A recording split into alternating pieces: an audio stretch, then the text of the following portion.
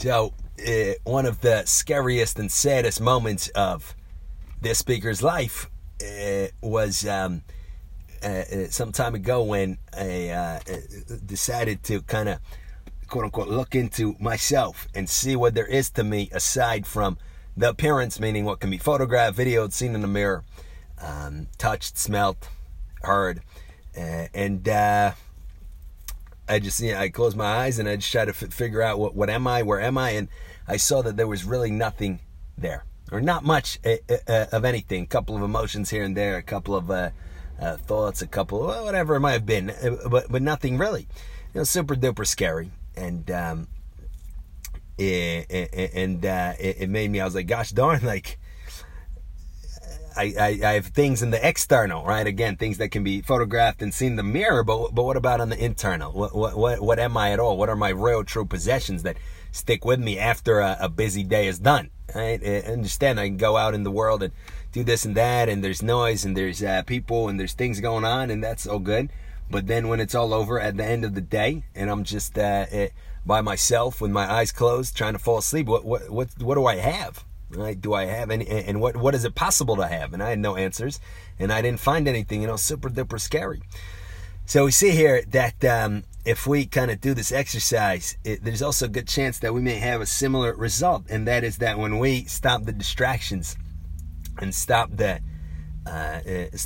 nonsense, and we try to really introduce ourselves to ourselves and try to figure out what we have, we may find that the same thing that this speaker found, and nothing really, right? Like a chest that we think we used to find gold in, but we don't find any gold in, and we find that it's empty. And we see that this can be so even if the chest on the outside is super duper glittery and nice, and consequently we see of course in the public eye celebrities and singers and actors, actresses, and so forth that appear in appearance they're living the life, right? In appearance it's amazing, traveling, food, great food, a lot of money, fame, all kinds of things, but these unfortunately celebrities do on occasion get very depressed, and do on occasion abuse drugs and alcohol, and even tragically, goodness forbid, do occasionally take their own life.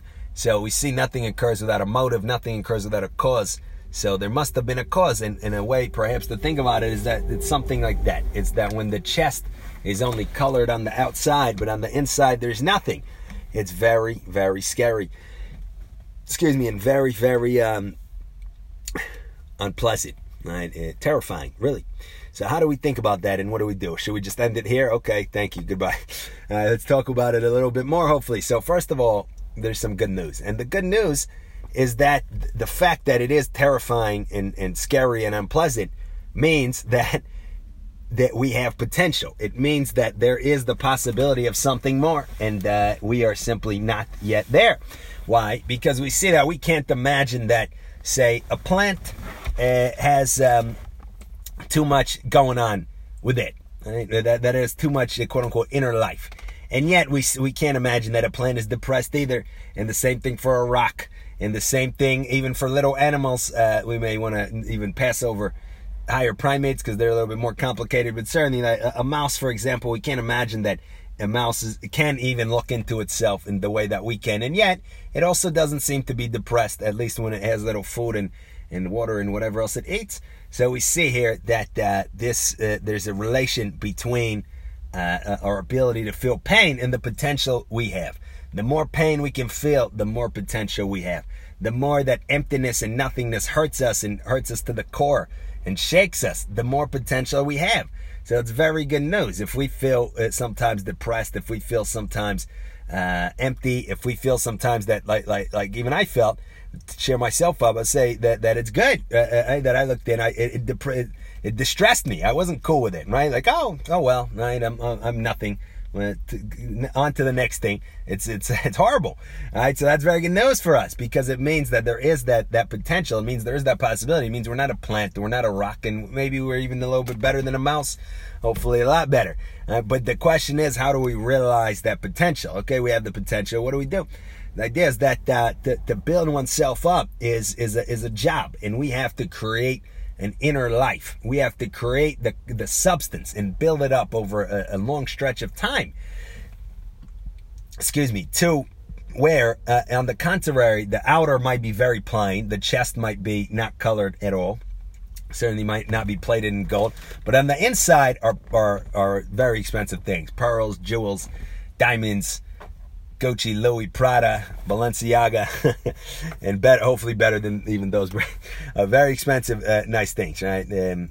So how do we do that? That's the question. So there's no simple answer. Everything that we all the wisdom that we strive for is to help us do that, and is to help build ourselves up. But maybe we can offer a few broad strokes here, a few broad suggestions that you and I can use. And one of those is that it does seem that the word appropriate to describe or existence, or at least our intelligible, comprehensible existence, is thought. Meaning it's not synonymous with something, again, we see or we can touch or we can smell. It's thought. It's what we call thought. Thought is just a word. It can be translated to a different language. So when we say it is thought, and then we think of our own thoughts in connection with the sound, we can get confused. But that's just a word we can use, meaning it's something that a person can be bedbound, a person can be completely immobile, like that famous physicist Stephen Hawking, who could only move, I think, a finger at one point, and then could only blink or something like that, and otherwise couldn't even use the restroom, couldn't eat, couldn't do anything at all. So a person can be in that situation and yet have an amazing, incredible inner life and be very, very happy and be very, just in an amazing state. On the converse, somebody could be more than mobile. Somebody could be traveling the world, as we said, right, with the celebrities, and could have anything and everything, all the money and so forth, and yet have no inner life. So we see that again. A word that could help describe that, perhaps, or bring that to mind, is thought. It's a life of thought, but it wouldn't seem to be merely meaning.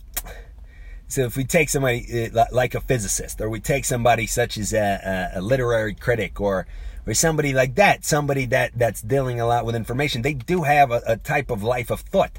They're working on some kind of problems, they're thinking, and that can be definitely can fill us up with something. But the question is it the optimum filler for our inner life?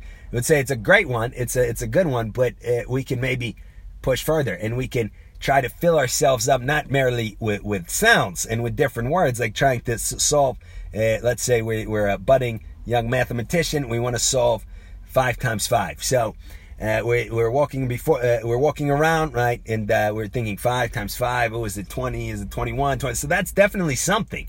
And we're not gonna, while we're thinking that, we're not gonna feel empty. But then when it goes away, we've solved 25. Now it goes away. Now we don't have that anymore. So if we build our life of thought on things that we read like that and stuff like that, it can be very interesting. But I feel like it also could leave us with nothing if and when those thoughts go away.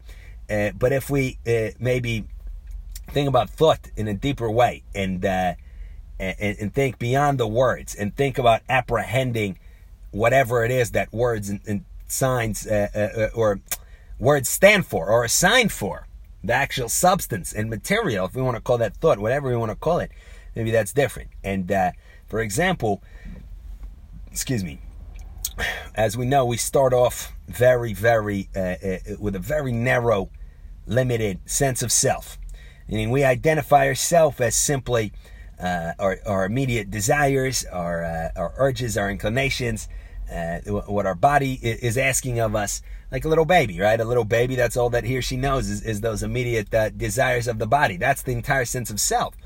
But if we use all our experiences and all our knowledge, but we don't just stick with it on the surface, pictures, words, but we use it in a proper way, we can perhaps expand that boundary of self, and we can conceive of ourselves in different terms, and we can melt away our vanity, melt away our ego, and that would seem to be a real step in our inner life. It will be something real, right? Again, we're thinking about 5 times 5.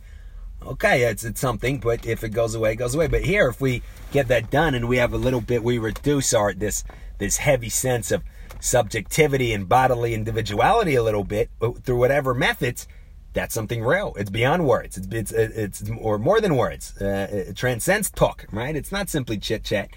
And we see we can do that, right? We can use whatever tools we have at our disposal to try to become more and more selfless, to try to, so to speak, quote unquote, just words, but to bring these things to mind, to be able to love others more and more selflessly, to take in higher and higher ideals. So, for example, the life of a mouse is defined by its objectives, its ruling passions and desires, to get away from the cat, to eat some cheese, if that's really what mice eat. Actually, I haven't looked into it, but that's the stereotype, right?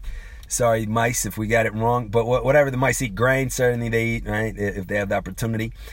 So those are the ruling passions and desires of the mouse. So that's if we would even kind of stoop down and say that it has an inner life, it would be that. It's these desires that cross its awareness. But imagine now that the mouse could take in a greater objective. And the objective could be something such as, I want to defeat all the cats in the world, right? Then it would, that objective would define it much more, right? And it would kind of level up to that objective. So here we see that's another real tangible thing that we can do with our inner life, is try to take on a higher objective than just our own body. In the lower phases of our development, it's just that. The only thing that matters is my pleasure and pain, and also obviously emotional and self-esteem needs. But we can level up from that would be, okay, now it matters how my family does, how my community does, how my nation does. And that can definitely level us up and can give us that content, and that's beyond just words. If we really truly have love for something bigger than ourselves, well, then we do. It's beyond. Again, you see how it's not just talk. If it's real, it's not just, oh, I love that. We don't even know how to describe it. Really, it's not a. Can't think of a fitting word for it, but it's a real reality that can fill us up. Love, ideals, all that kind of stuff. So we see that's another thing that we can do to fill ourselves up. And for example, with this speaker, that would be something that I would then work on in the instance of where I felt so empty and so like nothing. It would be then because I didn't have any kinds of higher level objectives. I didn't have any ideals that I was striving for. It was just, and maybe certainly still is, this body and its satisfactions and this immediate happiness, quote unquote, whatever that means, pain and pleasure, and that's it. And consequently, once that's gone, once the body's temporarily satisfied, food, water, all this, what else is there? There's nothing else. So we can level up here with a higher level ideal. But the idea is we can and maybe should keep making that ideal greater and greater and greater as much as we possibly can. And we perhaps can keep doing that indefinitely. And consequently, we can rise up out of our bodily, narrow individuality more and more and more, and keep building up our inner life more and more until it encompasses very, very many things and very, very many realities. So that's something else we could do. Again, so if we were a mouse, the mouse would first have the ideal, I want to defeat all the cats. Next, it would say, I want to start an educational program for all mice. Next, it would say, now I care about not only mice, but also rats, other rodents, my brother and sister rodents. Now I'm filled with love for them as well. And eventually could reach an incredible level and say, I even love cats. Wow. Right, and be filled with that ideal. I have love for cats and mice and all rodents, and so forth and so on, and keep leveling up. And each time that the mouse kind of steps up to this ideal, it would truly expand its inner life. It would truly fill itself up. As long as it's not talk, we understand that the mouse can say, it can't. But the movie that say Stuart Little, right, with the animated mouse, and the animated mouse can say, I love cats, or I love other mice, or I care about, but it's just yapping. So it would have to be real. It would have to be a real movement of the understanding, a real advancement of our inner life. So that's another strategy that we can use. But anyhow, that's the idea. We do, unfortunately, start out empty and without much of anything at all to us. And it's not unfortunate, really. It's fortunate because it gives us the opportunity to fill ourselves up. It gives us the opportunity to truly grow and develop. And the way that we do that then is is to be is first of all to be as sincere and honest as possible. We can't fill ourselves up with bluster or with talk or with simply words. We can't change our inner situation simply by saying something, simply by saying, yeah, now I have this ideal, now I love this idea, this. We can't do that. We have to actually put forth the effort. We have to be introspective. We have to allow ourselves to feel that pain of that nothingness and that emptiness as much as possible, to motivate ourselves to move. And also remember that it's good news because it proves to us that we have potential. All right, so that kind of stuff. Pay the price, bear the pain, think, develop a thought life, dissolve our narrowness and our vanity and our quote-unquote ego and this heavy, burdensome sense of bodily and emotional self. All real stuff that we can do. And definitely this speaker will begin to try to do them. All right, so we can think about it. And good luck to you as well. Thank you for listening.